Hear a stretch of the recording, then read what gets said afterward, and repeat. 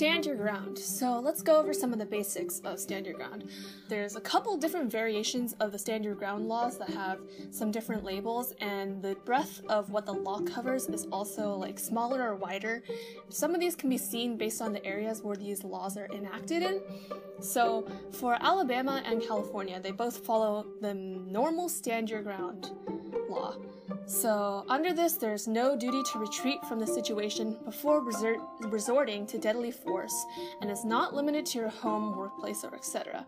So this is like the broadest, most well-known version of this law. So as a snippet from the law itself, it says, a person is justified in using physical force upon another person in order to defend himself or herself, or a third person, from what he or she reasonably believes to be use or imminent use of unlawful physical force by the other person.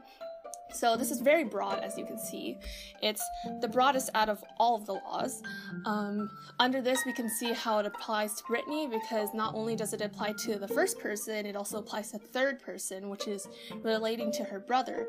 Continuing off that, he or she may use a degree of force which he or she reasonably believes to be necessary for the purpose. A person may use deadly physical force and is legally presumed to be justified in using deadly physical force in self-defense or in the defense of another person pursuant to a subdivision. So this is the law that's applied in Alabama and California.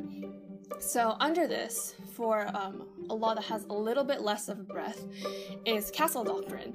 So under this, there's no duty to retreat before using deadly force if you are in your home or yard. This law is used in Texas, and some other states include place of work or occupied vehicles. So as you can see under this, the area is a little bit more limited, and then it's not applying to third person as well. There's duty of retreat, which is the least applicable one. Duty of retreat is the duty to retreat from a threatening situation if you can do so completely safely. So that's obviously the most restricting law out of all of these three. Under this, we can see that this case is one of the many where stand your ground laws have been disregarded or even used against victims of rape. As we talked about before, Alabama and California, so California as a means of comparison, both of these places use the stand your ground law.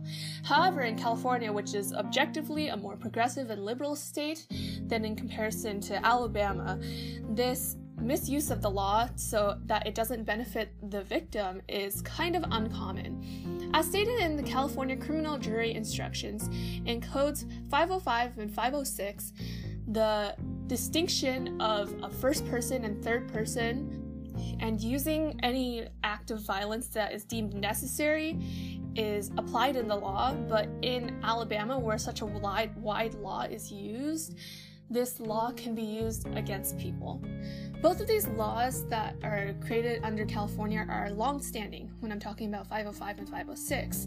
These rulings were established in People v. Hecker in 1895 and in People v. Newcomer in 1897. However, in Alabama, the breadth of this law is considerably different. In 2014, in Tuclosa, Alabama, Tracy Grimson was sentenced to 25 years in prison for murder for shooting her ex-husband Hunter. The judge did not allow the jury to hear that in 2010, Hunter had been charged with rape and sodomy after allegedly assaulting Grimson. Building off of this, another case that's found in Alabama, Brittany Myers was convinced of manslaughter and sentenced to 20 years in 2013 after stabbing her husband Timothy outside Mobile. The difference in the way that cases are pursued in these two areas show how the demographics of the area impact the case that is overseen in the area. Something that under the California Legal Code would have been seen as obvious use of the Stand Your Ground Act is flipped on its head, leading Brittany to a life sentence in prison on the grounds of homicide. Today, Brittany continues to fight her case, leading to her new appeal this year.